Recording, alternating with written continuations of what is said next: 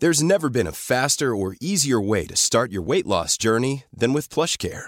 PlushCare accepts most insurance plans and gives you online access to board-certified physicians who can prescribe FDA-approved weight loss medications like Wegovy and Zepbound for those who qualify.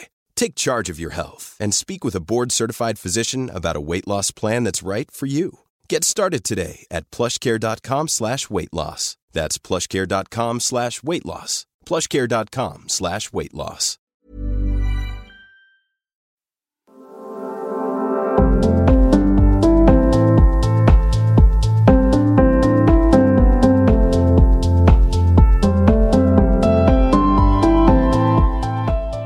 Da det torsdag, og det meg. Og meg. Skulle tro du hadde øvd på den her. Hva så teit I da, introen? Den kom så naturlig. Jøns, Hei, du tilbake. jeg tilbake. Nå tror jeg veldig mange av lytterne glad. Jeg håper det. Jeg har skjønt det på dem at de likte veldig godt at du var gjest. Så bra. Det Ja. hyggelig. Jeg likte veldig godt å være gjest. Ja, derfor du nå tilbake. Ikke bare for at du liker å være gjest, men for at jeg liker å ha det som gjest. Nei, men jeg tenkte det at med dagens tema så var det ingen som var mer riktig å prate med enn du.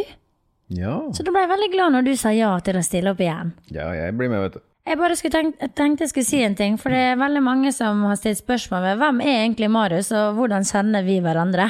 Ja. Så ta en liten sånn kjappen på det. Ja. Skal jeg fortelle, eller skal du fortelle? Ja, bare fortell du. Nei, vi møttes første gang på UI lanserings Ja, det var sånn kickoff. kick-off-fest. Ja, fordi en kompis som meg var med å starte det. Ja, og dette var I 2015. Ja, stemmer.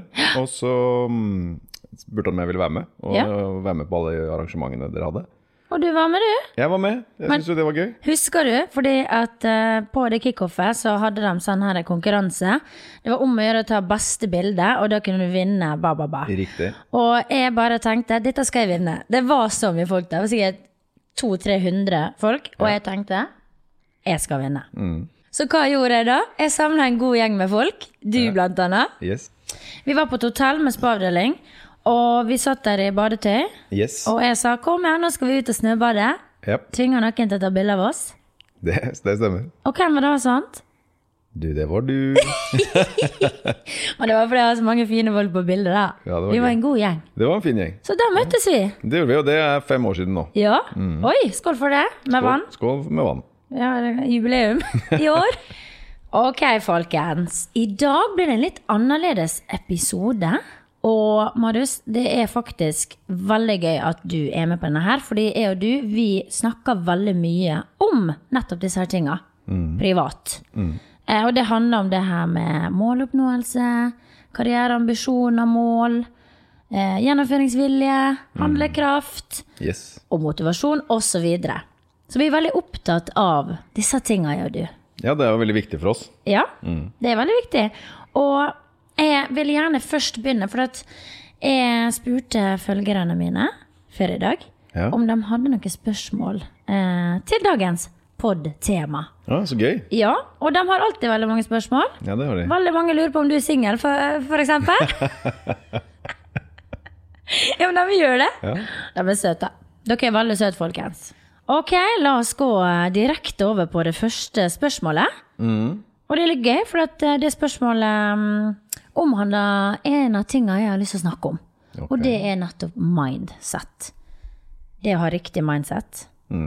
Det viktig. Veldig, veldig viktig.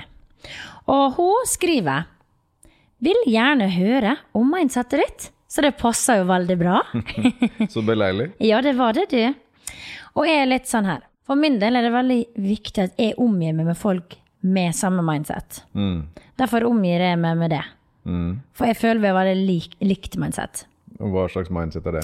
Det vil jeg si veldig positivt. Ja. Ikke du enig? Jo, Du bare, ja. Jo, jeg veldig enig. Jeg bare ventet på resten. Ja, og det også å være litt sånn open-minded, føler jeg, også veldig viktig. Ja. Og veldig mange av følgerne mine har spurt meg mye opp igjennom hvordan kan du alltid være så positiv. Ja. Og jeg har jo delt I podcasten en del ting som ikke var så positivt, men mindsetet mitt positivt til tross for at man har opplevd vanskelige ting. Ja. Fordi de tingene du opplevde, selv om ikke det var positive hendelser, så behøver jo ikke det å gi deg en negativ innstilling senere. Nei, og så det litt sånn, jeg har, min far for eksempel, han veldig positiv. Det har han vært siden han var liten. Jeg kan ikke liksom, han alltid blid og glad, veldig entusiastisk. Minner meg litt om litt sånn som jeg og du kan være. Ikke sant? Så jeg har på en måte vokst opp med det fra tidlig alder. Aldri sett min far sur eller sint. Nei. Aldri. Nei. I løpet av 33 år. Ja, ikke sant? Det ganske sykt. Det ganske sykt. Ja. Men en annen ting er at jeg føler også at det ikke bare positiv, men det her å være veldig sånn takknemlig for det livet man har fått. Det vi jo alle. Men for min del kanskje litt ekstra, fordi når jeg var 12 år, så var jeg med i en ganske alvorlig bilulykke. Der jeg holdt på å miste livet. Det var liksom snakk om minutter, tror jeg. Så jeg måtte hasteoperere meg. Og det som var da, var at bilbeltet, det hadde truffet så hardt på magen at jeg fikk hull i tynntarmen. Ja. Jeg husker det så godt. Jeg var 12 år, altså. Jeg lå på akutten, og magen min var større enn når du 9 måneder gravid. Ja, ikke at jeg har vært det, men ja. Og den var gul, og den var blå, og jeg liksom kastet opp i ett spenn av den. Og den fant jo heldigvis da ut at, altså hva det var, og kastet meg på hasteoperasjon. Som jo da at jeg sitter her i dag. Ja. Og det en fin ting, fordi at da føler jeg meg alltid ekstra takknemlig for at jeg faktisk her fortsatt. Ikke sant? Så jeg tror det kan gjøre også litt med at mindsetet liksom der det da. Ja, det jo ikke vanlig at det folk som har gått gjennom noen store påkjenninger. Det kan jo kanskje gå begge veier. Noen kan jo kanskje bli knekt av det, mens mange kan jo også la det gi dem et nytt syn på hverdagen. At man blir litt takknemlig for det man har. Og jeg har jo et ganske stort arr på magen som egentlig daglig påminner meg om hvor heldig jeg som faktisk det. Så, men jeg tror også på det å være et menneske som klarer å face realiteten for det den og så deale med den på best mulig måte. Det en ting som jeg har hengt meg veldig mye opp i de siste årene. Ja, det har du. Ja, og det noe med det å snu på en måte det negative om til noe positivt, i stedet for å dvele ved det som negativt, og måtte dyrke det. Ja. Men det lett å si. Ja. Men hvordan gjør man det? Altså, jeg har mine tanker, men for å gå litt i dybden med en gang, hva tenker du? For meg så handler det veldig mye om det å være bevisst på hvordan jeg vil være, og hvordan jeg vil takle utfordring og problem. Ja. I stedet for at jeg ser på det som motgang, man kan jo kjenne, dette var kjipt, eller dette gikk ikke helt veien, men vet du hva, du kan ikke gjøre noe med det, for det har skjedd. Ja. Så nå må du bare gå videre. Men jeg snakker med noen faktisk, og bare litt sånn for å komme inn på jobb. Jeg har jo vært under et agency ganske lenge, og der har man selgere som selger på det som profil, men veldig mye av jobben må du gjøre selv. Ja, selvfølgelig. Det jo jeg som liksom drivkraften bak at det går bra. Du din egen lykkes smed. 100%. Ups, der sa jeg et ord jeg ikke skulle si. 100%? Jeg tror du har lagt frem med den uvannet. Ja, det ikke det. 100% ikke? 100% ikke. Selv om at jeg jobber sammen med folk som også gjør sin del av jobben, så det mitt AS og liksom min sosiale medieprofil, og det jo jeg som har vært drivkraften til at jula går rundt sånn ordentlig, og bidra, og og innskje, og i det hele tatt, og være innom kontoret ikke minst, og liksom være rett og slett en drivkraft selv til at ting skal fungere. Og da snakket jeg med noen som også var ansatt i det agencyet, som sa liksom, nei, men jeg er ikke så veldig fornøyd. Så jeg, ok, det noen spesiell grunn til det? Nei, men de selger andre inn noe jobb på meg. Så sier jeg, ok, men skal du legge skylda over på dem, eller skal du liksom ta kanskje din del av kaka selv? Ja, hva mener du? Nei, for at nå høres ut som du på en måte har sett på dette her som en motgang, og at du legger skylda over på dem. Ja. Mens egentlig, hva det du har gjort for å bidra til salg da? Ikke sant? Ingenting. Nei, nettopp. Nei. Hva har du skaffet selv? Ingenting. Nei. Så da sa jeg, vet du hva? Du kan ikke sitte hjemme og dyrke det negative og legge skylda over på alle andre mennesker rundt det på en måte. Du må jo du må jo jobbe knallhardt for det selv. Vet du hva? Det kom jeg på en ting som jeg sa til deg for en uke siden eller noe. Jeg har en bror som driver og starter et selskap. Ja. Og jeg driver et selskap i dag. Og du jo et selskap egentlig, du jo et AS. Yes. Men det som jeg sa til han da, som egentlig kanskje gjelder veldig mange mennesker generelt, det jo det at det jo ingen som bryr seg så mye om selskapet ditt som det du gjør selv. Yes. Så jeg tenkte på det, det var en liten sånn oppdagelse jeg på en måte fikk når jeg ansatte folk og var i oppstartsfase og sånne ting, og så at jeg bryr meg jo veldig mye om det jeg driver med. Ja. Men uansett hvem jeg ansetter og hva jeg gjør, så kommer ikke de til å bry seg like mye, for det ikke deres. Nei. Og det samme gjelder da deg og ditt AS, jo at det ingen som kommer til å bry seg like mye som det du gjør, for det ditt. Ja. Og jeg tror det kanskje kan det litt mindset og det kan man sikkert ta litt mer med over i privatlivet, fordi ditt liv og din velvære og dine mål og dine ambisjoner, det det ingen som kommer til å bry seg like mye om. Nei, men det selv. Og det må man ta ansvar for selv. Ja, men ikke sant? som alt i livet, man kan aldri legge skylda over på andre. Som du sa, du din egen lykkes med.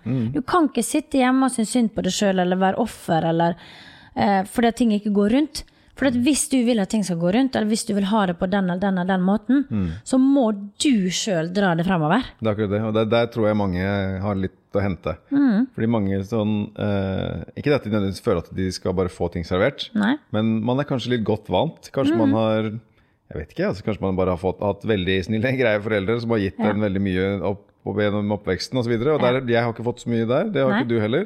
Så det har kanskje gjort at vi har lært oss at skal vi ha noe, så må vi skaffe det selv. Eller skal vi ha noe gjort, så må vi gjøre det selv. Og det har vi tatt med oss når vi blir voksne.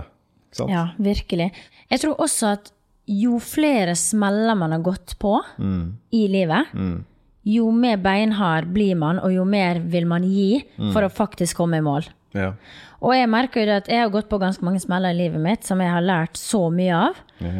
Ja, ikke sant? Som gjør igjen at man setter inn et ekstra gir, og 2 og 3 og 4, for å komme dit man skal. Jeg vil bare legge til en ting, og det jo at disse smellene, en av de tingene man lærer av det jo også at det går ofte greit. Sånn at kanskje mange redd for å ta en sjanse, og prøve noe nytt, gå ut av komfortzonen litt. Og så jo flere ganger man gjør det, så ser man at det faktisk ikke så, det gjør ikke så vondt. Nei, men det det. Og vi snakker om å gå på smell. Og jeg tror bare rett og slett at om man går på noen smeller da, og ser at ok, jeg kan begynne på nytt. Jeg kan prøve noe annet. Og når du gjør det nok ganger, så går det av seg selv etter hvert. Du, det akkurat det, og det litt morsomt å si, for at min sånn favorite lille formel, må jeg si på engelsk da, pain plus reflection er like progress. Jeg elsker den setningen, du har sikkert hørt meg siden 1 milliard ganger. Jeg har hørt den. Og det med den så mener jeg, du må gå på noen smeller, på the hard way, det tøffe ting du skal gjennom, og så skal du reflektere over det. Du skal ikke sosialisere det bort, du skal ikke feste det bort, du skal ikke skyve det bort. Du skal faktisk stå i det som vondt der og da. Skal du reflektere over hvordan du skal løse det, hva du kan lære av det, og så videre. Og det da du vokser og får progresjon. Ja. Og det så viktig. Det jo en grunn til at man sier at man lærer av sine feil. Yes, og man gjør. Og ikke bare det, man lærer også av alle mennesker man møter. Jeg har jo hatt mine relasjoner som har vært dårlige, men fy søren som jeg har lært av det, det har jeg sagt 100 000 ganger. Jeg tenker at alle mennesker man møter, og alt som skjer i livet skjer for en grunn. Veldig ofte så kan ting absolutt ikke gå til planen i mitt liv og i ditt liv. Men i stedet for å bare, ok, miste det helt, og at lufta går ut, da tenker jeg alltid, nei, men vet du hva? Dette skjedde det. Jeg kan ikke gjøre noe med det, for nå det gjort. Så nå må jeg faktisk bare stable meg på beina igjen, og gjøre noe med det. Og så tenker jeg også alltid i bakhodet at det en grunn for at dette ikke ble som jeg hadde tenkt. Fordi det skal bli noe annet. Og det tror jeg veldig viktig. Ja, og jeg tror at det som viktig at hvis man har et mål som man skal nå, så lærer man etter hvert at hvordan du når det målet ikke så viktig. Nei. Ikke sant? Sånn at hvis man bestemmer seg, vi snakket om forventninger sist, og stille forventning til andre mennesker. Yes. Ikke sant? Det samme kan jo brukes her. Hvis du bestemmer deg for å ta for eksempel podcasten, som vi lager nå. Du bestemte deg for at du skulle lage en podcast. Ja. Så bestemte du deg for hvordan du skulle lage den, og så fant du ut at, oi, det var ikke helt sånn som jeg ville at det skulle bli. Nei, så jeg spilte, det må jeg bare si, Jeg spilte jo inn hele podcasten, alle 10 episodene. Jeg brukte masse tid. Masse tid. Energi, masse på det. Og så kan man si det pent, så tenker man sånn, ok, så gikk man på trynet der. Ja. Men så tenker man, ok, men hva kan jeg gjøre? Jo, jeg kan samle meg sammen, kan lage den på nytt, og jeg kan nå målet mitt om å ha podcasten, og jeg kan nå det med den kvaliteten jeg ville ha. Jeg må bare gjøre det litt annerledes. Ja. Og hva skjedde da? Jeg var utbrente i januar og februar. Yes. Fordi jeg jobbet så hardt med podcasten, og gjorde den sånn som jeg tenkte ville bli bra. Og så kjente jeg at, nei, jeg må gjøre absolutt alt på nytt igjen. Og det er jo ikke bare, det er jo masse folk involvert, og folk som har jobbet også hardt med klipping og produksjon og alt det. Mens jeg fant ut, dette er ikke på det nivået jeg vil ha det. Det er kjipt å ha brukt, og liksom å ha sviddet så mye krutt, ikke bare mitt, men alle andre sitt også. Man så for å kjenne at dette er ikke bra nok, så vi må gjøre det på nytt. Ikke sant? Men det er ikke noe problem. Nei. For alt ordner seg. Man må alltid tenke at man må være en sånn problemløser i alt. Ja, det er det. Hvordan snur vi dette her? Ja. Og jeg skal nå det målet. Hvordan når jeg det nå? Hvis ikke den veien der går, hva kan jeg gjøre da? Ja. Og det her er litt artig, for at jeg har lyst til å fortelle en del ting, faktisk, hvordan det har vært opp igjennom, fordi jeg har gått på mange smeller når det kommer til karriere og jobb. Ja. Hva da? Og jeg vet ikke om du vet om alle, men la meg bare først starte litt her på begynnelsen. Når jeg vokste opp, så var vi 5 søsken. Vi hadde ikke all verdens med penger. Vi var 5 stykker som slåss om, hva tenker på å si, pengene. Man kan si det sånn. Slåss om maten? Ja, slåss om maten. Og jeg vokste opp med at jeg fikk aldri liksom det dyreste, eller mye lommepenger, eller den kuleste musikkstibuksene og disse her, hva heter disse skoene, altså Buffalo. Buffalo, ja. Alle andre rundt meg, og i klassen, men alle vennene jeg hadde alt av merke. Jeg hadde ingenting, for det fikk jeg aldri. Nei. Det jeg måtte gjøre da, når jeg følte meg litt utenfor, jeg var jo kjempeung, sikkert, vet ikke, 12-13, gikk på ungdomsskolen, vet du. Ja, når det er som verst å være utenfor? Ja, og jeg var ikke utenfor vennegjengen, men jeg var utenfor for at jeg hadde ikke alle de kule tingene. Og da måtte jeg bare snu det om til noe positivt for meg selv, så jeg begynte å bli kreativ. Så jeg begynte å sy om på plaggene mine, jeg gjorde ting om for å liksom finne mine kule twister på det. Og så lånte jeg mye av klærne til vennene mine. Jukse litt. Ja. Men når jeg var 16 år, så flyttet jeg hjemmefra. Og da flyttet jeg fra Misund, som er jo da den øya jeg er fra, og flyttet til Ålesund, tenkte nå skal livet begynne. Man skal sies, har ikke fått en krone hjemmefra. Nei. Og sånn har det vært, og det er helt greit. Men da har man lært seg fra tidlig alder at skal man ha penger, så må man jobbe for det. Ja, det er det. Og jeg begynte jo allerede med jobber når jeg var kjempeung. Jeg hadde vaskejobb, jobbet på kjøkken på gamlehjem, og liksom alltid gjort en ekstra innsats for å tjene penger. 16 år, flyttet til Ålesund, flyttet på hybel, hadde 2 jobber. På Big Bite og på Big Bog. Ja. Så jeg hadde 2 jobber, og jeg sparte opp penger for å kunne ta min egen lapp. Lapp, faktisk. Ta din egen lapp? Det er som man sier på... Hva slags lapp tok du? Det er som man sier på landet. Mitt eget sertifikat. Skal jeg si at jeg strøyk 3 ganger. Oi. Eller 2 da. Og så bestod jeg på siste. Det ble litt penger, det. Du hadde deg et mål i hvert fall. Du skulle ta den lappen. Ja. Men i hvert fall så... gikk jo jeg på videregående, og skulle jo da ta videreutdanning. Men etter 30 året, da hadde jeg 2 jobber som sagt, så fant jeg ut at, vet du hva, nå skal jeg ta meg et friår før jeg begynner videre, for å tjene litt ekstra penger. Og det var jo ikke planen min egentlig, men jeg gjorde det likevel. Og jobbet da på Big Bog, og jeg var 17 år på den tiden der. Eller det var det året jeg ble 18, for jeg var russ. Tenk på det du, og unge lovende.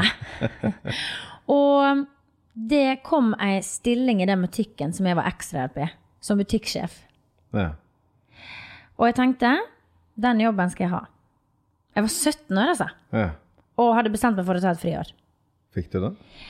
Så hemmelig? Neida. Det som allerede som ung så var jeg veldig sånn målbevisst på at dette skal jeg få til på en måte. Og med den innstillingen så tror jeg det er større sjanser for det også, for hvis man er usikker jeg tror også det. Ja, så er ikke det så lett, men jeg tenkte jeg skal ha den jobben. Og det som var det sto mellom meg og Anna, en fantastisk jente. Hun hadde jobbet i butikken lenger enn meg, så var det mer ansiennitet. Flere år, tror jeg. og hun var eldre enn meg. Og jeg tenkte, det jo hun som skal kampe om denne jobben der. Og jeg forberedte meg.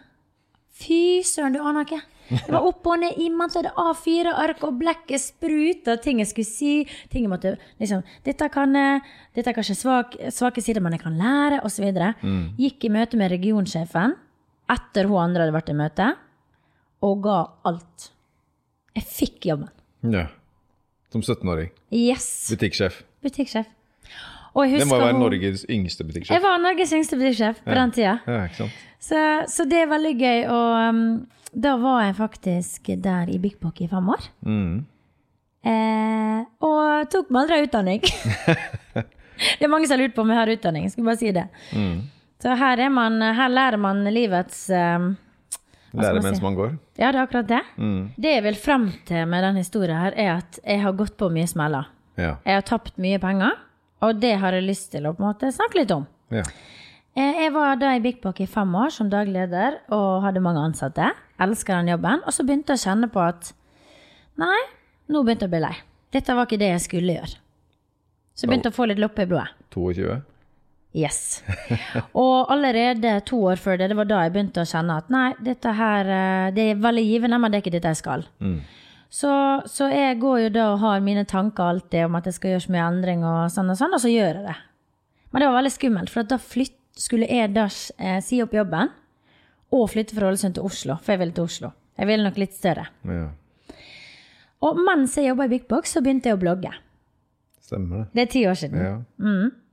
Og jeg blogget egentlig bare fordi at jeg skulle liksom vise familien min som bodde litt overalt i Norge, hva jeg gjorde på og sånn, og dele litt sånn fashion-tips og ditt og datt. Og jeg visste jo ikke at det kom til å bli en hit, som det ble. Det ble det. Det ble det, så det var veldig gøy. Så da gjorde jeg blogg ved siden til Big Bock. Så sa jeg opp Big Bock-jobben min, og det var skummelt, fordi det var det tryggeste jeg hadde. Ja, det var det sikkerhetsnettet. Yes.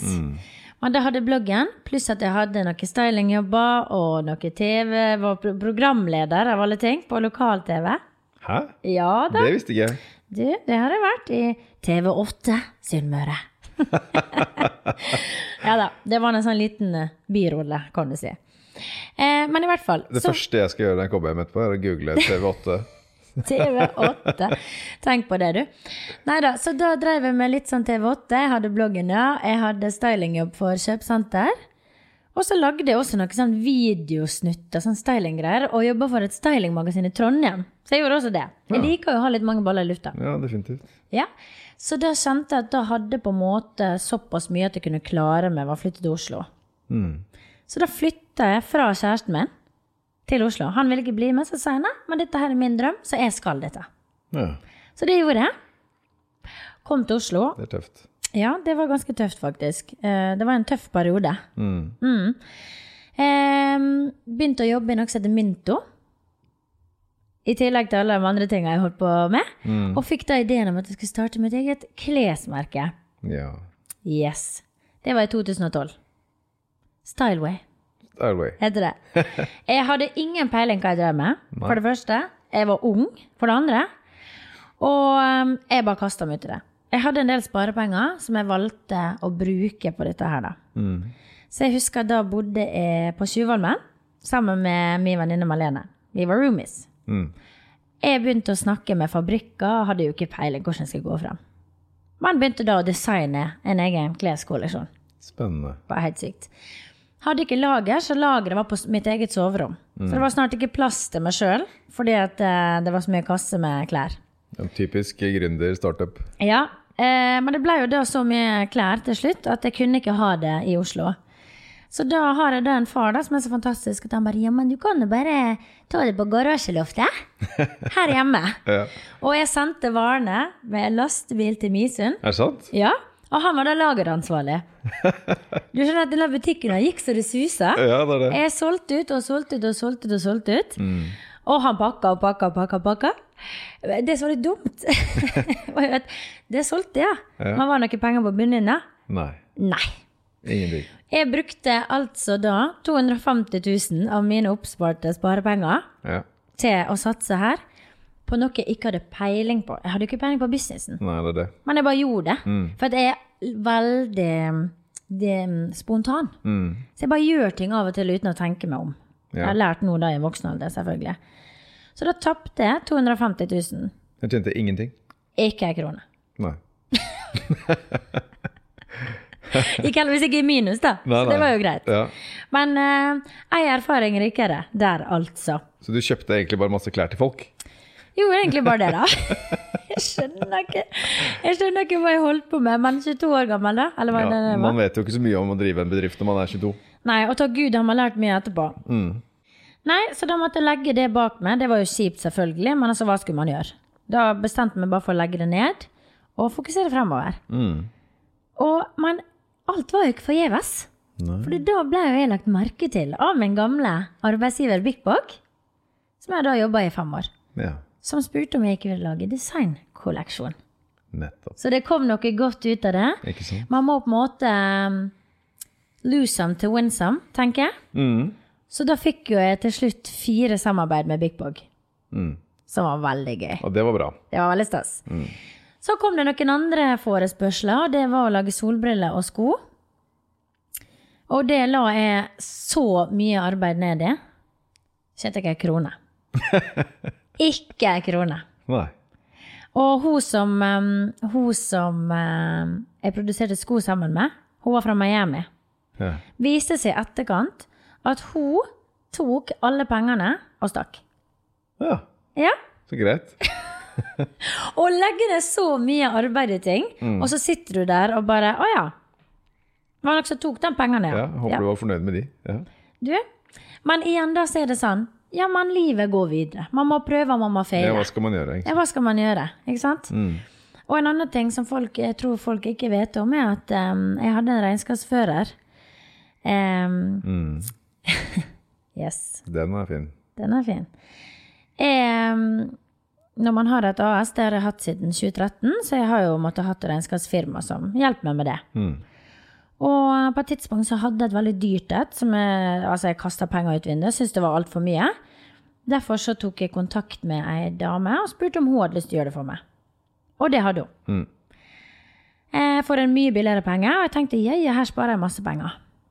Skulle vise seg å ikke være helt, som jeg trodde, for å si det sånn. Nei. Så hun tok en viss sum per måned, og var så hyggelig og søt, og vi hadde SMS-utveksling, og det var supergod stemning. Det var et ganske nært bånd, vil jeg si. For å være, ja. Men dette var ikke en venninne som gjorde en vennetjeneste, dette var en regnskapsfører som skulle hjelpe deg. En regnskapsfører i hermetegn, som vi nå har funnet i etterkant. Ja, det er det. Ja. Men grunnen til at jeg fant henne var fordi at hun hadde jo tidligere jobbet med noe som jeg vet om fra før, så jeg tenkte, dette er jo supert det. Så jeg ansatte henne, og hun begynte å gjøre regnskapet mitt. Jeg sendte en kvittering hver måned som jeg alltid pleier, og så videre. Og så gikk det vel litt over et år. Så begynte jeg å få så sinnssykt med sånne her tvangsmulkte, altså gebyr og purringer i posten. Og bare, hva i alle dager er det her, liksom? Det bare kom på rams. Og jeg betalte så mye regninger og gebyr og tvangsmulte. Spurte hun, hva er det her? Liksom, nei, og hadde alltid seg bortforklaring. Ja, det er klart det. Og jeg kjente at her er det et eller annet som absolutt ikke stemmer. Hadde en superdårlig magefølelse, tok henne inn til et møte, satt oss ned, gikk gjennom alt. Nei, men det er alltid god forklaring på alt. Men jeg kjente likevel at det er noe som skurrer der. Ja, her er noe som skurrer. Så jeg tok kontakt med et annet regnskapsbyrå da. Satt meg ned med dem og gikk gjennom alt. Og da kunne de fortelle meg at, ok, si hun hadde jobbet for meg 1,5 år. Så har vi et sånn, du bruker jo også det TrippelTax-system, sånn regnskapssystem. Ja. Og de bare, vi må nødt til å få logge oss inn der. Så vi logget oss inn, og de sitter der som noen spørsmålstegn. Jeg husker jeg var i møte med sjefen der og en annen. Så jeg bare, hva er det som skjer? Og jeg kan jo ikke TrippelTax så godt. Nei. Altså, en grunn for at jeg har folk til å gjøre det. Du har jo leid det inn. Ja. Så de bare, det er ikke ført noe regnskap på 1,5 år. Ingenting.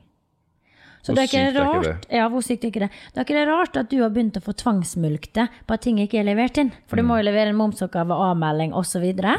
Og hvis ikke det er levert inn til fristen. Det er frister, og det er, det er alt mulig, og det er til kemneren, og i det hele tatt, de kødder ikke du med, for å si det sånn. Så da påbeløper det bøter for hver dag når ting ikke er levert inn. Så det var jo det jeg fikk i posten. Og det blir dyrt. Og det blir dyrt. Det blir dyrt. Det skal jeg bare love deg, du. Ja. For det var flere ganger det var forsinkelse med sånn 2 til 3 måneder. Så får du bota for hver dag, uten at jeg har visst om det. Så de satt bare og måpte foran meg, og bare, du har blitt lurt. Så jeg bare, ja, det begynner å demre litt for meg. Du skjønner det nå. Takk for det, ja. Så hun hadde da, for det første, tatt seg betalt hver måned i 1,5 år for jobb hun ikke hadde gjort. Ingenting. Pluss at hun da hadde påført med da masse gebyr. Masse ekstra kostnader. Yes. Som gjorde at hun ble jo da skyldig med en ganske stor sum. I tillegg måtte jeg måtte jo gi hos sparken, så måtte jeg ansette disse her, det nye regnskapsbyrået. De må rydde opp. Så måtte jeg rydde opp. Og ikke bare rydde opp, men jeg måtte gjøre alt på nytt. Hele årsregnskapet på nytt. 1,5 år tilbake, kan tenke deg hva det kostet. Så til slutt så fant vi ut at hun var skyldig med ganske mye penger. Og som de sa, du må nødt til å anmelde det her. Og nå kommer vi litt tilbake til det her med handlingskraft på ting. Ja. Fordi når du da skal sette deg ned og skrive en anmeldelse til politiet som du aldri har gjort før. Ja, det er ikke noe man gjør sånn veldig ofte. Nei, og så er det ganske mye detaljer, du må være så spesifikk som mulig, ikke sant? Og jeg kjente at når ting blir litt, av og til så kan jeg kjenne at ting blir vanskelig, da bare skyver det litt bort. Ja. Men hvor er det justicen jeg får? Ingen sted. Nei. Jeg får jo ikke anmeldt det hvis ikke jeg gjør det selv. Ingen kommer til å gjøre det for deg. Nei, så jeg stod og så meg selv i speilet, husker jeg, en vakker dag, og jeg tenkte, Lene Orvik, hvis du skal ha pengene dine tilbake, og justice, og for det du nå har blitt utsatt for, så må du få søren meg sette deg ned med en anmeldelse da. Det er ingen som gjør det for det, det er ikke sånn at han kommer av seg selv. Nei. Og da kjente jeg, nå må du dra frem gjennomføringsvillet i Orvik. Yes, må grave dypt. Yes, og jeg satt meg ned, og jeg skrev. Og jeg skrev. Det var sikkert 40 sider. Ja. Med bevis og alt mulig. Jeg tenkte, det var advokat jeg skulle blitt. Så jeg fikk anmeldt det, og saken den pågår fortsatt. Det går jo litt sakte, men det går fremover. Jeg fikk gjort det. Så poenget mitt var bare det at ting er ikke rosenrødt i livet, og ting er heller ikke rosenrødt på jobb og i karrieren. Man skal tape mye, man skal oppleve mye og gå på mange smeller. Men man må alltid på en måte bare prøve å reise seg igjen. Ja, det er det. For hva skal jeg gjøre da? Jeg kan ikke gjøre noe med de pengene som jeg har tapt. Nei. Livet må på en måte bare gå videre. Jo, og når det kommer til det her med på en måte karriere og det å være selvstendig og klart seg selv, sånn som du også har gjort. Det krever jo veldig mye når man ikke får den støtta hjemmefra på en måte.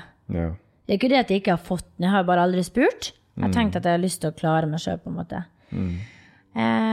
Og så hadde jeg en kjæreste en gang som hadde et veldig fint hus. Eller familien hadde et veldig fint hus, som vi var ofte på. Superkoselig, jeg hadde så mange fine stunder der. Og da fikk jeg en kommentar som jeg aldri kommer til å glemme. Den sitter i meg fortsatt, det er mange år siden. Og der stod det som følger. Hva skal det bli ut av det da når det blir slutt mellom han i fremtiden? Når du ikke har noe som kan forsørge det lengre. Stakkars det. Den meldingen, den husker jeg. Den der svei.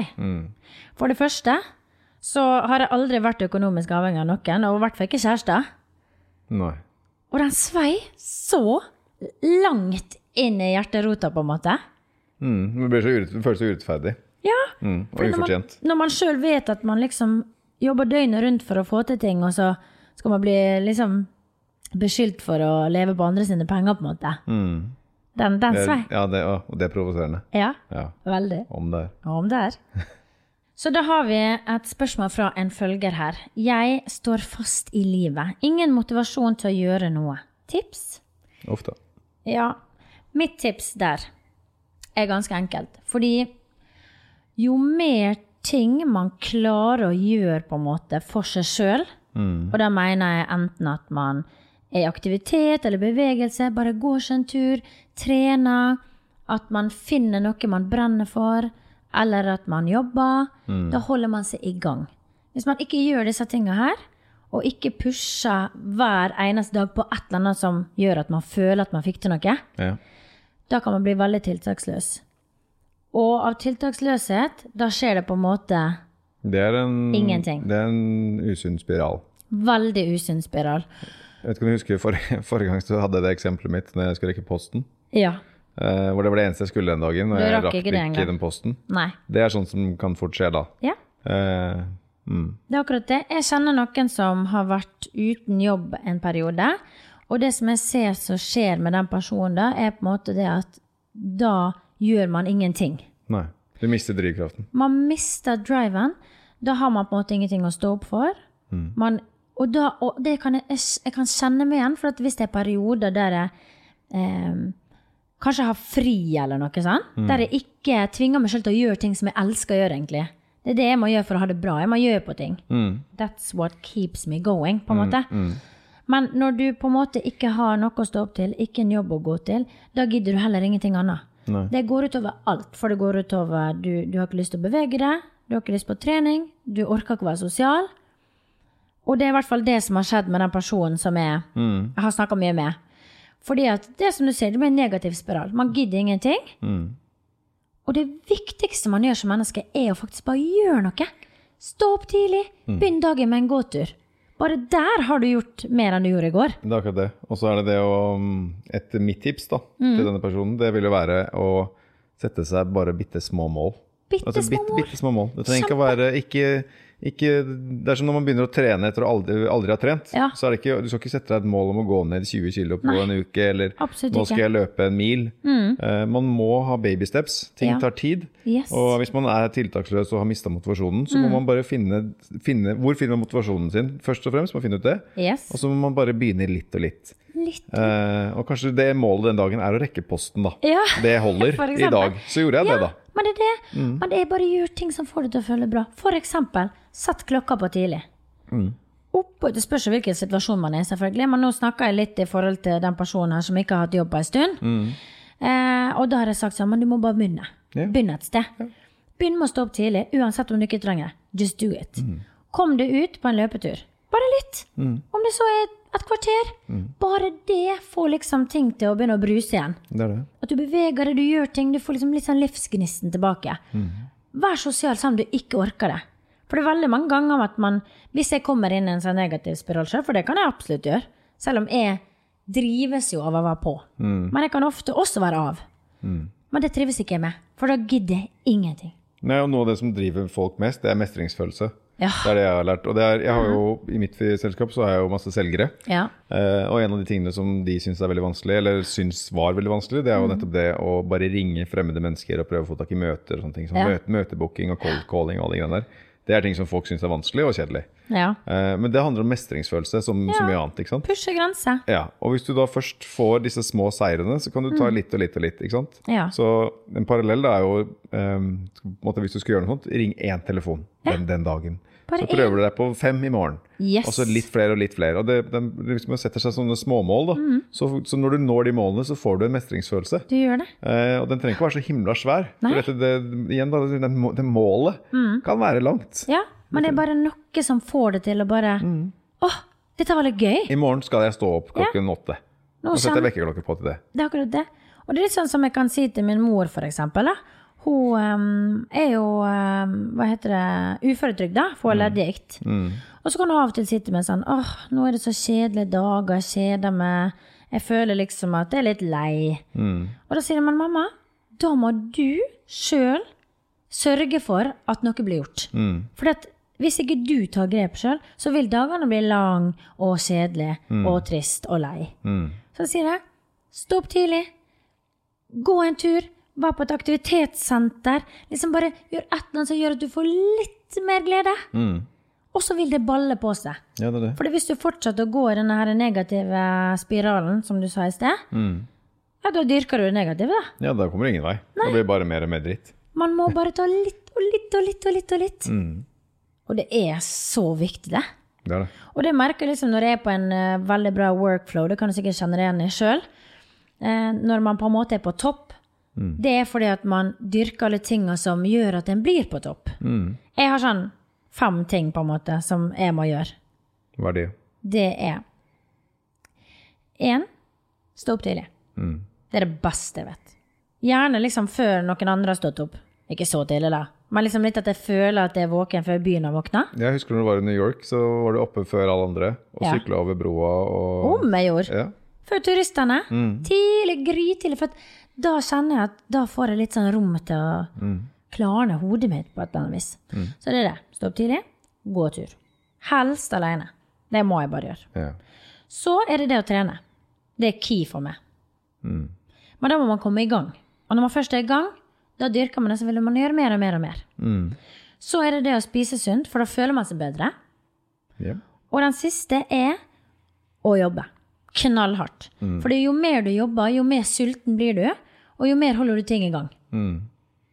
Så det liksom mine sånn, hvis jeg føler at jo, og så det en ting til, si 6 da, å ha orden rundt meg. Ja. Og vite at ting på stell. Fordi det kaos hjemme, da det kaos i hodet. Yes. Og da funker det bare ikke. Så ting må liksom være tilrettelagt for at du skal få rom til å være den beste versjonen av deg selv, da. Enig. Ja. Så hvis jeg kjenner at det litt sånn på vei down, da må jeg tilbake til disse knaggene mine på en måte, som gjør at jeg kommer meg opp igjen. There's never been a faster or easier way to start your weight loss journey than with PlushCare. PlushCare accepts most insurance plans and gives you online access to board-certified physicians who can prescribe FDA-approved weight loss medications like Wegovy and Zepbound for those who qualify. Take charge of your health and speak with a board-certified physician about a weight loss plan that's right for you. Get started today at plushcare.com/weightloss. That's plushcare.com/weightloss. plushcare.com/weightloss. This is Paige, the co-host of Giggly Squad, and I want to tell you about a company that I've been loving, Olive & June. Olive & June gives you everything that you need for a salon-quality manicure in one box. And if you break it down, it really comes out to $2 a manicure, which is absolutely insane. It's also so easy to get salon-worthy nails at home with Olive & June. The difference between how your nails used to look when you did them yourself and now with the Mani system is a complete game changer. The best thing about Olive & June, too, is it's a quick dry. Dries in about 1 minute, lasts for 5 days, and full coverage in up to 1 to 2 coats. Visit oliveandjune.com/perfectmani20 for 20% off your first system. That's oliveandjune.com/perfectmani20 for 20% off your first system. Jeg kjenner jeg blir entusiastisk for å snakke om det. Bare å snakke om det, ja. Ja, men det så deilig følelse. Når vi snakker om det, så kommer jeg jo inn på det med vi har fortsatt ikke gått inn på noe som helst da, sånn nedvektnedgang og sånne ting. Og det litt gøy, Marius. Ja. For du har noe å fortelle. Jeg har masse å fortelle. Jo. Hva vil du vite? Nei, men det her handler jo om det her med måloppnåelse og den slags, som vi begge to opptatt av, både på privaten og jobb. Men jeg vil jo si at jeg tror du topper alt jeg har å fortelle med det som du har gått gjennom. Du har jo ikke alltid sett sånn ut, sånn som du gjør i dag. Nei. Jeg har gått gjennom en del forandringer i mitt liv. Det kan du si. Og det som når jeg fikk vite det der, for jeg møtte det for 5 år siden. Så da har jeg vært vant til hvordan det ser ut nå. Ja. Og så fikk jeg vite hvordan ting har vært tidligere i livet ditt. Da fikk jeg sjokk. Ja, en kjapp bakgrunnshistorie da, først, før vi hopper inn på den, jo det at hvordan skal jeg begynne på den? Da jeg var liten, så vi hadde jo heller ikke så himla mye penger. Faktisk ingenting. Moren min var minstepensjonist, har MS. Ja. Og det var jo også litt derfor jeg måtte finne ut av mye ting selv når jeg var liten. Men en konsekvens av det var at vi ikke hadde så veldig mye penger til hva skal jeg kalle det for noe? Kvalitetsmat. Ja. Kombiner det med at mamma prøvde etter beste evne å lage mat som hun tenkte at det var bra for oss. Ja. Som ikke kanskje nødvendigvis alltid da var så sunt. Det var mye smør, det var mye loff, det var mye, ikke sant, den type ting. Det gjorde jo, og jeg har alltid vært veldig glad i mat. Du, det vi alle. Så den kombinasjonen gjorde jo at da jeg kom i tenårene, så vokste jeg ikke så mye mer i høyden, men mer i bredden. Ja. Og så begynte jeg å spille veldig mye. Jeg begynte å game. Ja. Og nå blir det mye greier, men jeg ble da såpass mye at jeg ble profesjonell gamer. Tenk på det, du. Tenk på det. Jeg reiste rundt i verden og spilte. Men sykt. Det gjorde jo at jeg satt mye stille. Kombiner det med den spisingen, så blir du fort ganske stor. Så på det meste så veide jo jeg 130 kilo. Det vil si, jeg vet jo ikke hva jeg veide på det meste. Men jeg vet at den ene gangen når jeg veide meg og tenkte, hva det egentlig jeg veier? Ja. Så bikket vekten 130 kilo. Hvor gammel var du da? Da var jeg vel 25-26. Ja. Tenk på det. Og rundt da så skjedde det ganske mye forandringer i livet mitt. For det var da du skjønte at Ja, wow. Både og. Det det som litt sånn, jeg hadde en sånn periode hvor jeg fant ut at jeg var ikke fornøyd med livet mitt, sånn som det var. Ja. Jeg hadde heller ingen utdannelse. Jeg jobbet også i butikk, for øvrig. Jeg var butikksjef i en dataforretning. Ja. Og så fant jeg ut at nei, sånn som jeg har det nå, det vil jeg ikke ha det. Nei. Og det var ikke for meg, bare. Og så hadde jeg egentlig aldri tenkt at jeg skulle slanke meg så veldig mye, men jeg bare følte at, du vet, kanskje litt. Sikkert noen som kan kjenne seg det, men det sånn, når jeg husker veldig noe som plagde meg der, var at jeg satt rundt omkring, så for eksempel klær setter seg litt sånn ubehagelig, og du går og justerer på ting hele tiden, og du bare føler deg liksom ikke helt vel. Så jeg tenkte jeg må gjøre noe, komme litt bedre form. Ja. Og da baby steps, da begynte jeg å gå. Ja. Begynte å gå masse, begynte å gå turer, og mange som har spurt meg om jeg hadde et sånt øyeblikk hvor jeg liksom bare, nå skal jeg, det hadde jeg ikke. Nei, det bare gikk det bare begynte, litt etter litt, og så fikk jeg mestringsfølelse, ikke sant, av småting. Og så vil du bare gjøre mer. Man blir jo litt sånn hekta. Det akkurat det. Jeg kunne gå litt lenger, jeg kunne gå litt fortere, jeg kunne plutselig begynne å jogge litt, kunne begynne å løpe litt. Og så etter hvert så begynte ting å rase av. Så til slutt så gikk jeg ned 60 kilo. Wow!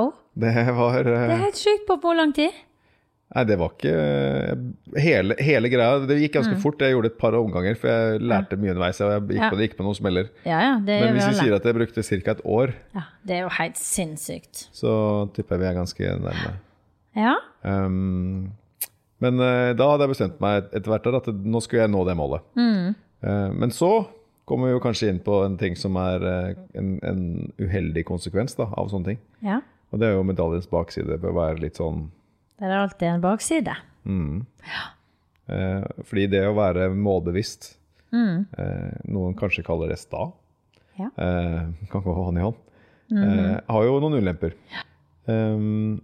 Det igjen da litt sånn, jeg har lyst til å snakke litt om de negative sidene med det også.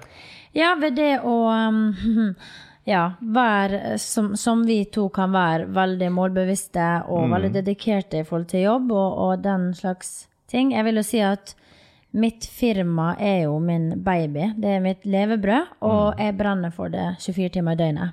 Nettopp. Og det har sin bakside, ja.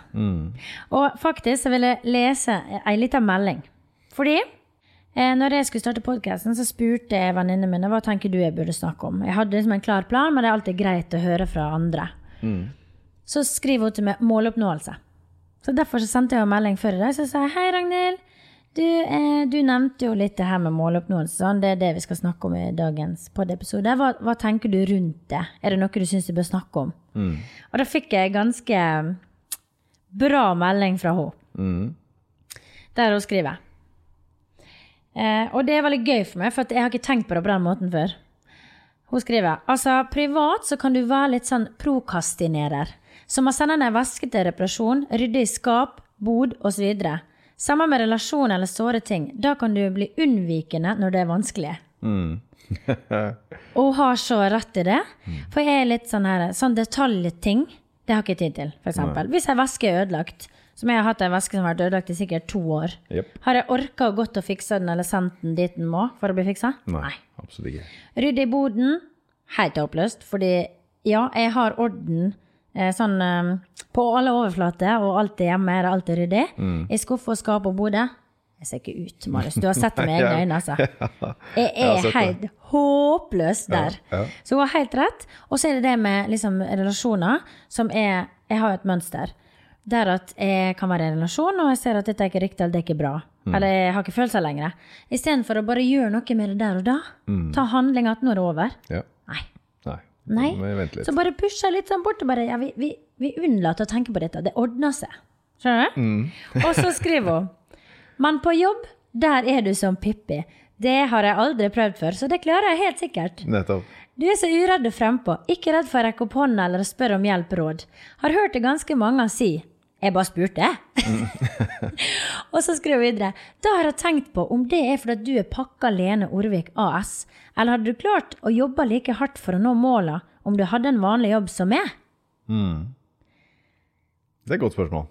Veldig bra melding. Veldig. Altså, jeg skrev til at jeg har aldri tenkt på det på den måten, liksom, at jeg så vimsete på privaten, men på jobb så det alle kluter til, alltid. Ja. Det liksom ingen slurv, ingenting, det liksom fullt fokus. Så det var en veldig gøy skildring for meg. For at man legger kanskje ikke merke til alle tingene selv, så det var veldig gøy med de venner som sier det til en. Ja. Men en annen ting som jeg på en måte har opplevd at det var i hvert fall en fyr som sa til meg en gang at, for jeg sa, det er veldig viktig at vi åpne med hverandre og snakke om ting som irriterer og som kan være problemer eller ting du føler på, liksom. Og da sa han det at ja, det faktisk en ting.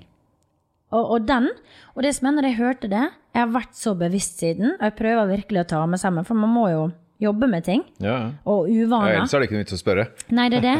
Jeg spurte jo for å få et ordentlig svar, og da sa han til meg at jeg kan veldig ofte merke at hvis du har ekstremt mye jobb, eller mye ting du tenker på, og skal gjennomføre å gjøre, at det koker rundt det, så ikke du helt til stede når vi har en samtale. Nei. Og da kjente jeg at, da sa jeg til henne, herregud, du har helt rett. Ja. Jeg vet det. Og da prøvde jeg å forklare til henne at jeg kjenner meg igjen i den følelsen du prøver å beskrive, liksom. Fordi hodet mitt fullpakket med jobb. Jeg må huske det. Jeg må jo ha to-do-list, altså glemmer halvparten. Jeg er jo glemsk i tillegg, så det helt håpløst. Men han sa liksom, jeg føler ikke at du til stede når jeg snakker til at du egentlig hører etter. Nei. Og den svir, altså. Ja, og for meg, det sånne ting jeg synes sykt provoserende. Hvis jeg snakker med folk, og du bare merker at de ikke der, så blir det sånn, nei, vet du hva? Bare glem det, liksom. Bare glem det. Men har du merket det med meg? Nei, men jeg har kanskje ikke snakket så mye med deg når du jobber. Nei, det liksom den perioden når man har liksom fullt fokus på noe, og du vet sånn når hodet føles fullprakket. Ja. Det den perioden. Ja, det det. Jeg skjønner godt. Jeg lurer på om jeg kanskje... Jeg kommer ikke på noe eksempel. Kan hende at jeg har det, men ikke som jeg kan, ikke som jeg kan si. Jeg håper du har turt å sagt det. Ja, da hadde jeg sagt det fra. Ja. Men det jo en del ting, skal vi se. Men det jo noe av den medaljens bakside, da. Jo nettopp det at sånn pågangsmåte og sånn haftighet og alt det der, det har jo konsekvenser. Og en av de tingene, for eksempel, jo at man kan bli litt sånn opphengt i sine egne ting, at andre ting ikke virker like viktig. Selv om de kanskje burde være det. Ja. Ikke sant? Jeg tror det handler om å på en måte skru av jobb når man bør skru av jobb, og ikke ta det med seg videre. Ja, altså, jeg tenker at for min del så handler det ikke bare om jobb. Jeg husker en gang jeg tenkte, jeg husker ikke hvor jeg har det fra, men jeg hadde en sånn, jeg har en sånn litt sånn addictive personality, som det sier. Ja. Og det at når jeg først bestemmer meg for et eller annet, eller interesserer meg for et eller annet, så går jeg all in på det. Og når man ser tilbake på hvordan jeg har vært, så det jo tydelig at jeg har det. Fordi for eksempel så begynte jeg å game, og da ble jeg best, ikke sant? Så begynte jeg å slanke meg, og så skulle jeg ned 60 kilo. Ja.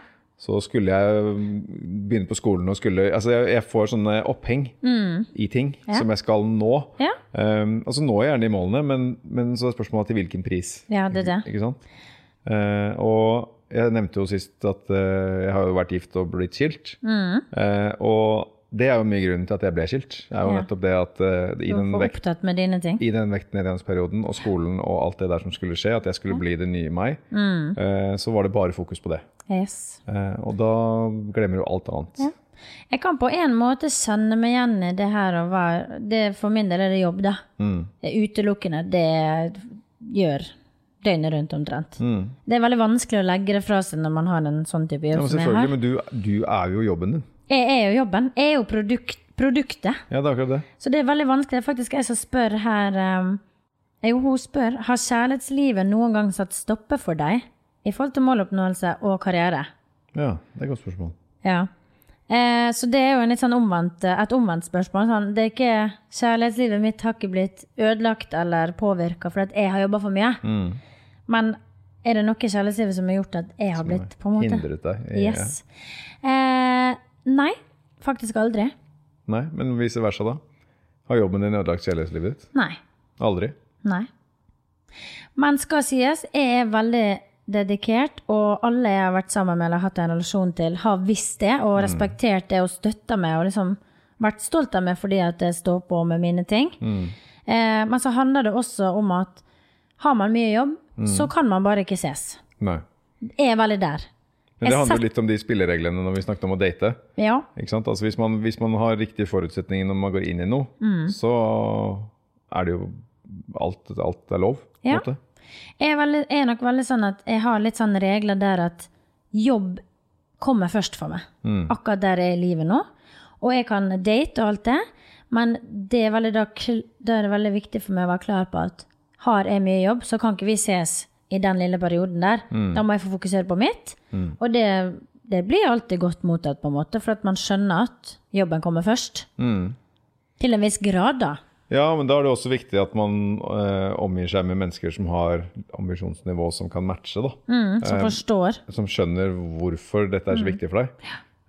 For ellers så kan det bli en utfordring, vil jeg tro. Men jeg tror på en måte uansett at jeg ville ikke latt jobb ødelegge for kjærligheten, selv om jobben er livsverket. Men da må man rett og slett bare sette klare rammer for at her er jobbtida, her er privatliv, og ikke dra det med seg inn i. For sånn som jeg har livet mitt nå, jeg kan jo sitte og jobbe til 9, 10, 11 på kvelden, 12. 12-1 jobbet jeg til forrige uke. Ja, det. Og det kan jo ikke man gjøre når man er satt og bor sammen, og ja. Nei, ikke sant. For å svare på det spørsmålet der. Ja, ikke sant. Ja. Ok, du. Flere spørsmål. Jeg synes det er gøy med spørsmål. Ja, jeg synes det er gøy med spørsmål. Ja. Jeg skulle ønske at jeg kunne ha... Jeg skulle ønske jeg hadde din rekkevidde da. Skulle jeg stille spørsmål til masse folk jeg også. Det har ikke samme... Men det kanskje vi skal ta en ny poddepisode, Marius. Med bare spørsmål? Med bare spørsmål? Ja. Har ikke det vært gøy? Til Jøns og Bobby? Du, Bobby Jøns. Det var en god idé. Ja. Ok, skal vi se. Her kommer et spørsmål. Tips til å tørre å sette seg mål utenfor komfortzonen. Hvordan tørre å gjennomføre? Dette er music to my ears. Ja. Jeg og du er opptatt av vekst. Veldig. Og man vokser ikke i komfortzonen. Nei, dessverre. Ofte i livet, det kan jeg merke, det var derfor jeg måtte pakke bagene mine og dra etter hvert til New York en liten periode.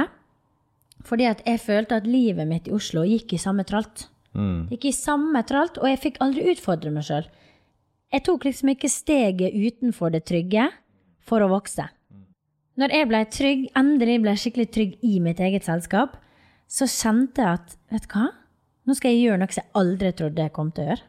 Og det er for å pakke bagene og dra til New York. Jeg husker det så godt. Jeg husker det så godt.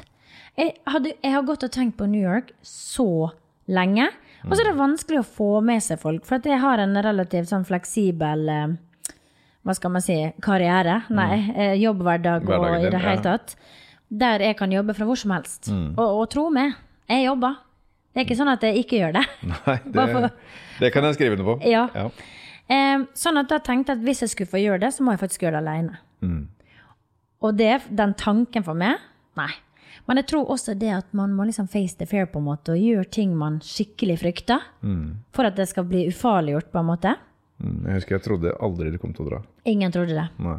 Og det vokste på meg, tanken vokste og vokste og vokste. Jeg hadde ingen plan om hvor lenge, så obviously kan man bare være 3 måneder i gangen. Jeg gikk vel ut og sa at jeg skulle flytte til New York, men det var kanskje litt feil ordlegging der. Ble litt ivrig? Ble litt ivrig, skulle flytte. Neida, men det var jo for å teste og se disse 3 månedene på en måte. Du var jo ikke helt fremmed for at du kanskje skulle flytte også. Nei, det var jo derfor jeg dro for å teste og kjenne hvordan var dette her, og er det noe på en måte, skal jeg søke om visa? Hva skal jeg? Skal jeg faktisk flytte ut hvor godt? Det var en sånn testperiode. Men det er nok det største steget jeg har tatt utenfor meg og komfortzone, og det var ikke, og hør nå, det vokste på meg, den tanken, alle bare, går ikke til å gjøre det. Jeg bare, jeg skal gjøre det. Og dere bare, nei det. Husker jeg satt på bussen, jeg skulle et eller annet sted. Det var sol, jeg følte meg så glad, og jeg kjente, nå. Det var ingen mål og mening i det hele tatt. Jeg bare satt på bussen, inne og så på fly, og så bare kjøpte en flybillett. Og den lettelsen og den gleden jeg hadde i kroppen. Da kribler det i magen. Ja, men bare der var mestringsfølelsen, ikke sant? Ja, ikke sant? Bare at nå har du faktisk gjort det her, du skulle gjøre det alene. Nettopp. Og jeg dro alene.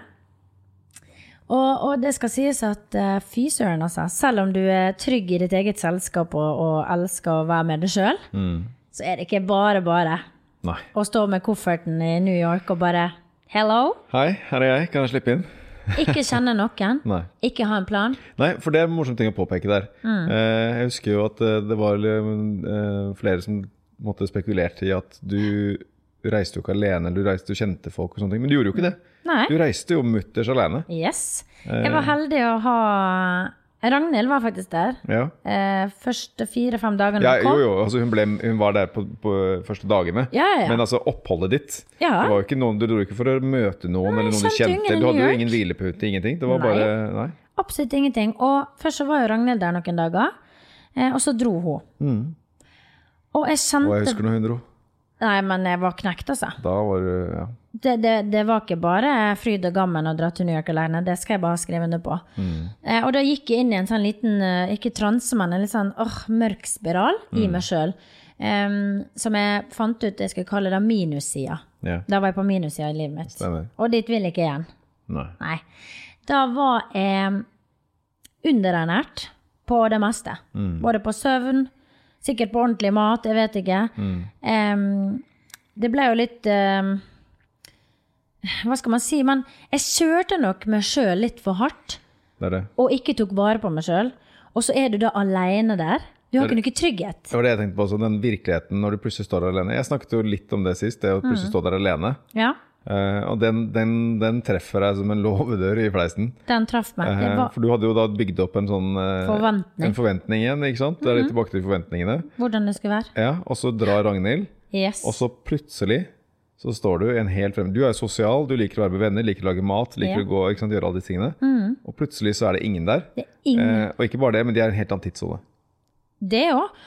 Og jeg ringte jo veldig mye hjem, men det klart, når klokka ble 6 for meg da, så var jo alle hjemme I Norge lagt seg. Så jeg var hele kvelden alene, og ikke liksom kjenne noen. Og liksom, når man da ikke god mot seg selv heller, liksom, tankene litt sånn negative, man sover ikke nok, man liksom, jeg fikk aldri hentet meg på en måte inn. Og så husker jeg. Vond spiral. Og den her ensomhetsfølelsen som jeg kjente for 2 år siden, bare valvas over meg. Det var så mørkt innvendig. Og jeg husker jeg gikk på gata, og jeg ringte til pappa. Og jeg var nesten sånn på gråten når jeg ringte. Jeg ringer alltid til pappa hvis det noe. Så jeg bare, hvordan går det nede egentlig? Skal du da komme hjem igjen snart? Eller jeg bare, nei, altså... Det jo, jeg elsker jo New York, altså det livet. Og det har lært meg så mye. Angrer aldri på at jeg dro. Men jeg prøvde å forklare følelsen for den. Bare sånn, jeg har det så vondt inne, men liksom alt føles så mørkt. Jeg føler meg rotløs, jeg skjønner ikke hva jeg har gjort. Hvorfor jeg her I det hele tatt? Hva skal jeg gjøre? Hvordan skal jeg dit? Hvordan skal jeg datt? Hvordan skal jeg få den trygghetsfølelsen? Og så kommer han da, vet du. Ja, men du, det noe ikke verre enn å bare pakke kofferten og komme hjem. Ta og bestille et fly, og så kommer du hjem igjen. Akkurat det han sa det, så kjente jeg, nei. Altså hele kroppen min bare skrek, no.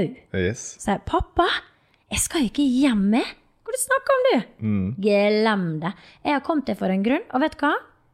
Nå skal jeg snu dette her. Nå det min time to shine. Takk for at du sa dette du sa, liksom. For han ville jo at han ville jo ikke at det skulle gi opp. Nesten gåsehud, og sånn der. Nå kommer den der motiverende musikken på filmen. Du. Nei, jeg vet ikke hva det var. Nei, det vet ikke jeg heller. Nei, men det var sånn, akkurat når pappa bare fant den lette løsningen på mitt problem, så kjente jeg, nei, jeg har kommet dit for en grunn. Og da husker jeg gikk tur, og tenkte, herregud, du har livet foran deg, liksom. Du har dratt til New York for en grunn. Nå må du begynne å snu ting. Du I verdens feteste by, og du skal være her I 3 måneder. Ja! Og jeg tenkte, ok, Lene, nå må du gjøre det du kan og gjøre best. Snu det negative om til det positive. Så jeg tenkte, greit. Jeg gikk og reflekterte, og tenkte, hvordan gjør dette her? Først så kom jeg på, nå du på minussida. Nå må du på pluss. Og det var egentlig det begrepet minus og plussida med Stemmer det. Ja, kom, og jeg tenkte, ok, nå det nok søvn, nok og ordentlig sunn og bra mat, nok vann, du skal trene mer og gå mer, og liksom bare gjøre alle de tingene som får det til å by på pluss.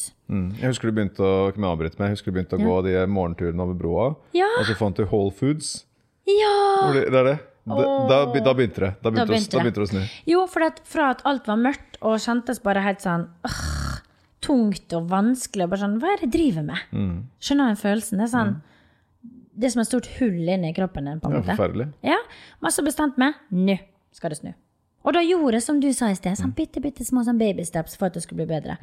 Og som du sier, jeg sto opp sånn 6-7 om morgenen, leide med sånn citybike, og syklet I trafikken til New York. Jeg ble jo pro til slutt, vet du, bare var jo uredd I trafikken og alt. Fra å være liksom redd og til å bare, yes!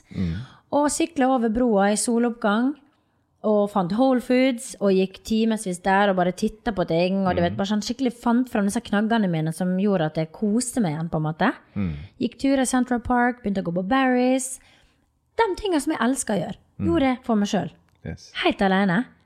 Og så var det her med, selvfølgelig det kom jo folk inn og ut til New York på ferie og langhelg her og der. Og det var jo veldig hyggelig. Men det jo noe annet enn å ha venner der man Jeg hadde jo ingen venner I New York. Nei. Og så var jeg litt sånn, og det her høres ikke... Hva gjorde du da? Det var faktisk veldig gøy, because... Det beste jeg vet. Ja.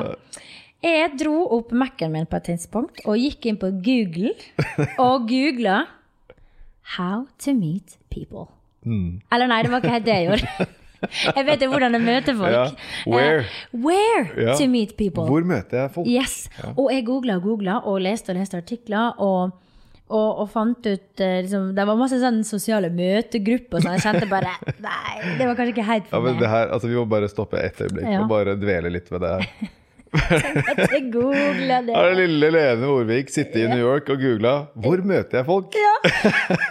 How do I do it, på en måte. Altså, og det var en litt sånn sårbar ting, men en komisk ting. Vi ler av det nå. Ja, men det så gøy at du har gjort det. Ja, men det en virkelighet. Altså, hvis man flytter til en ny by da, du ikke kjenner noen, om det så New York, eller om det fra Oslo til Ålesund eller omvendt, hva gjør man? Hvor begynner man? Og hva sa Google? Google, de kom med mange gode forslag, men det var litt sånn sære forslag, så jeg kjente at dette var ikke helt for meg. Nei. Jeg må begynne å tenke selv. For det jo noe med at du din egen lykkes med. Det kun jeg som kan bestemme hvordan jeg vil ha livet mitt, og hvis jeg vil oppnå noe, så må jeg finne veien dit. Men for det første så lærte jeg meg veldig det å bli enda tryggere I eget selskap. Herregud, tenk det. Jeg gikk og spiste på restaurant alene. Jeg husker det. Og første gangene så snakket jeg med familien på FaceTime og sånn, eller med venner på FaceTime, eller bare I telefon, for det var ikke det like flaut å spørre om table for one. Det det. Og da bare, is it only you? Yeah, it's only me. Det bare meg, faktisk. Bare gni den inn, du. Takk skal du ha. Takk. Men jeg satt ofte på fortauskanter og liksom utfordret meg selv der, og etter hvert så klarte jeg å legge frem telefonen. Man hadde alltid med Mac-en, sånn det liksom, ikke så ut som jeg jobber. Man må ha et litt sånn sikkerhetsnett. Hvis du tenker selv, hvis man I Norge da, så går ut på restaurant alene, uten mobiltelefonen, den ganske...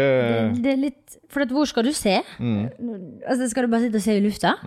Det var litt sånn, det har ikke jeg liksom helt øvd meg på, det må jeg innrømme. Jeg hadde med enten Mac-en, så sitter du på telefonen. Og man jo veldig sånn skrevlet, jeg snakket jo med alle som jobber der, og liksom, men det var...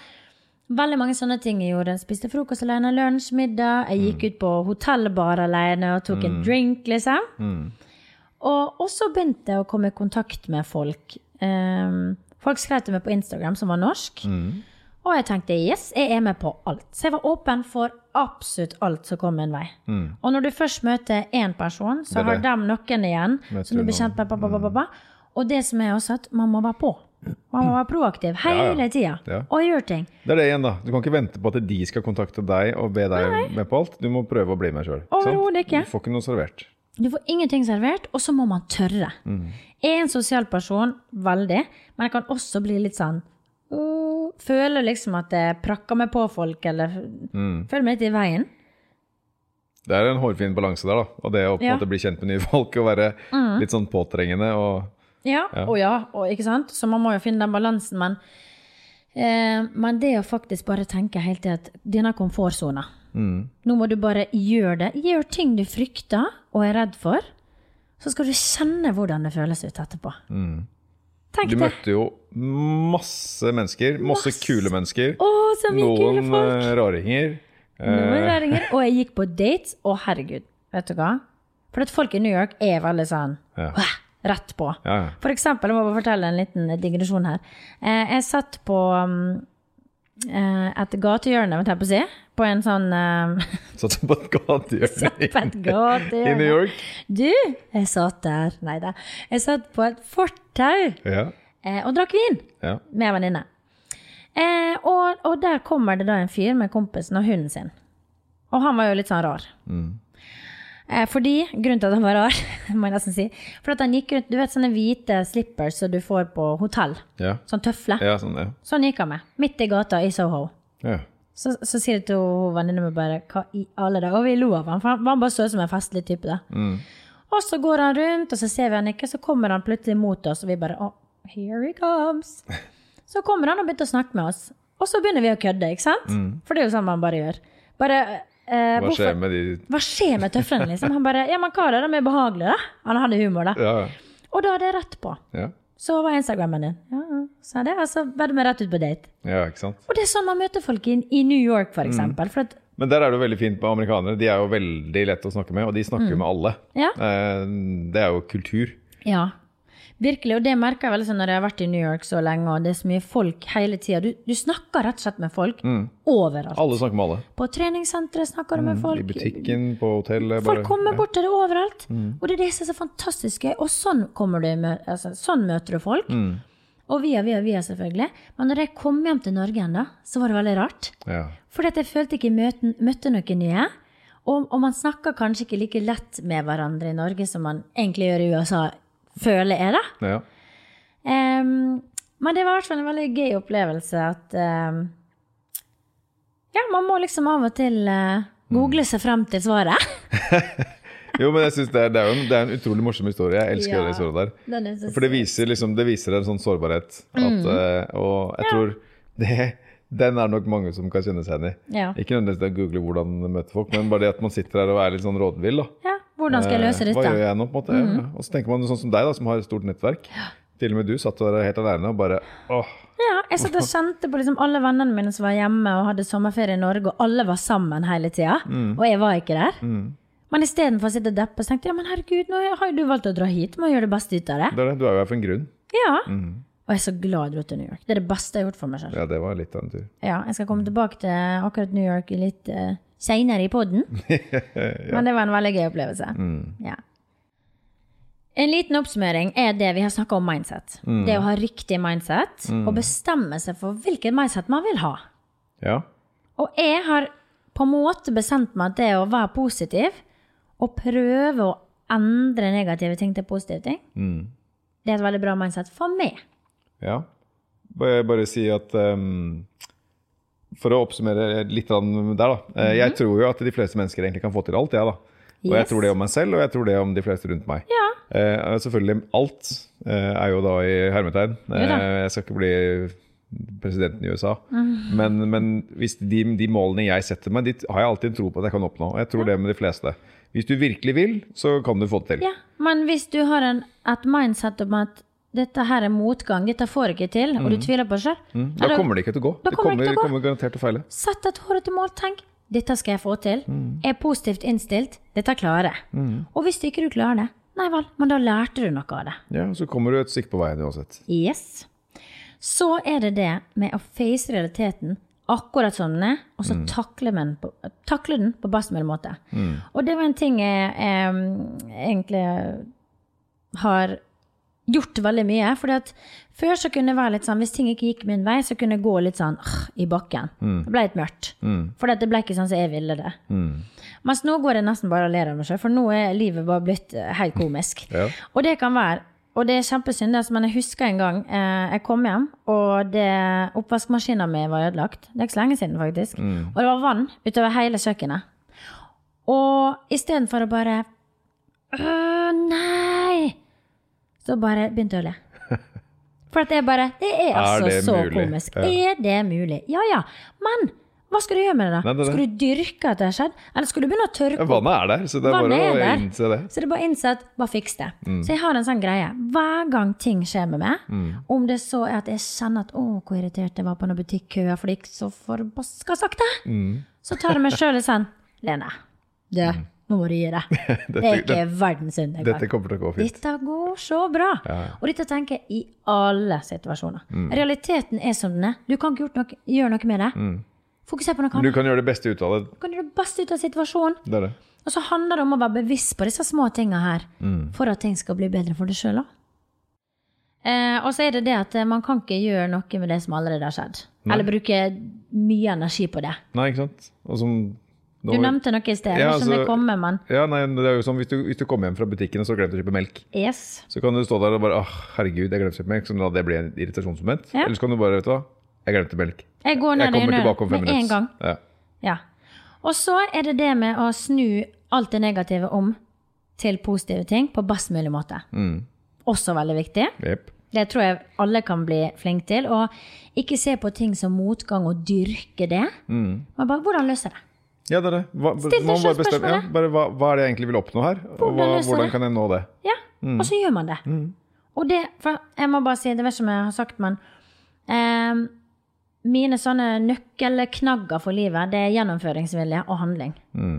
Det noe av de største styrkene jeg har på en måte, fordi når jeg bestemmer meg for noe, så har jeg villig til å gjennomføre det. Og så handler jeg etterpå, slik at det blir akkurat sånn som jeg så det blir gjort. Vil at det skal bli. Et lite eksempel, før vi begynner å runde av her. Nå har jeg flyttet til Bjørvika. Ja. Som du vet. Det vet jeg. Jeg setter deg I gatene. Du. Og da trengte jeg en ny seng, fordi at den senga jeg har I leiligheten min på Frogner, den limt fast I veggen. Og en ny seng jo dyrt. Det koster I hvert fall over 10 000. Så jeg tenkte, jeg skal tømme boden for en gangs skyld. Nå skal jeg gjøre skikkelig vårrengjøring. Og I boden så vet jeg at jeg har ganske mye ting som jeg ikke bruker. Tenkte, ok, her mitt mål for I dag. Jeg skal tømme boden. Jeg skal legge ut ting fra boden på salg på Finn. Og jeg skal få den summen, sånn at jeg kan gå og kjøpe en seng. Det var mitt mål. Og jeg tømte boden, tok opp ting, skrev opp liste, hva ting skulle koste og sånn, tok bilder, la det ut. 3 dager senere. Og du solgte. Og jeg solgte. 3 dager senere, så hadde jeg pengene til den senga. For at jeg bestemte meg for at sånn skal det bli. Og da blir det sånn. Så det det. Og poenget med den historien jo ikke det at man skal gå, alle skal tenke sånn, det så mye greier I boden, jeg kan selge for å tjene penger. Nei. Poenget at man skal finne løsninger på de utfordringene man har. Yes, og din utfordring var at du trengte en ny seng, som ikke du hadde... Jeg hadde ikke lyst til å bruke pengene mine på det. Ikke sant? Så da fant du en annen måte å nå det målet på. Ja. Det handler liksom bare om å finne løsninger. Yes. Og så det også en annen ting, og det det å, når man møter på smerte, at man faktisk tør å stå I smerte, og tenke at dette læring, og jeg må finne en løsning på hvordan det skal bli bedre. Ja, og hvordan unngå den samme smerten neste gang. Yes, akkurat det. Det litt som en sånn gåte man skal løse på en måte. Når man opplever noe dumt, så tenker jeg alltid, ja, men det for en grunn. En grunn for at dette her skjer. Hvorfor skjer det? Og hvordan kan jeg løse det? Det det. Jeg tenker, jeg synes det vel så viktig å tenke på hvordan kan man løse det, men også hvordan kan jeg unngå at dette skjer neste gang. Ja. Fordi det jo der veksten og lærdommen ligger. Yes. Jo det. Så du unngår å brenne deg hver eneste gang. For at når du har løst deg utfordringen et problem en gang, så slipper du å gjøre samme feil igjen. Det det. For du lærte så mye av det. Og det en ting som jeg må jobbe litt hardere med, for jeg har jo, med så 2 usunne relasjonene, så gikk jo jeg på den blemma 2 ganger. Men jeg gjør ikke den 3. gang. Nei. Nå har jeg lært. Absolutt ikke. Ja. Jeg tenker det, Marius, at dette her veldig hyggelig å ha det her. Det så hyggelig å være her. Vi kunne jo snakket sammen I timesvis. Det gjør vi jo. Det gjør vi alltid. Men en liten prat om litt karriere og gjennomføring og hvordan nå mål. Dette kunne vi snakket om I timesvis. Vi kunne egentlig det. Men vi skal ta og begynne å runde, så ikke det blir så sent. Ja. Tusen takk for at du kom hit I dag. Tusen takk for at jeg fikk komme. Jeg gleder meg til, jeg gleder meg til veldig mange flere dype samtaler med det fremover på privaten. Det alltid like kjekt. I like måte. Det her I dybden med Lene Orvik.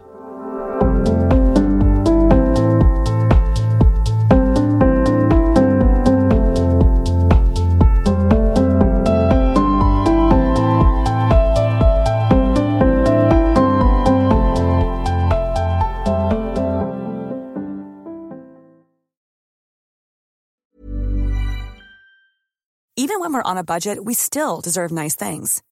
Quince is a place to scoop up stunning high-end goods for 50 to 80% less than similar brands. They have buttery soft cashmere sweaters starting at $50, luxurious Italian leather bags, and so much more. Plus, Quince only works with factories that use safe, ethical, and responsible manufacturing. Get the high-end goods you'll love without the high price tag with Quince. Go to quince.com/style for free shipping and 365-day returns.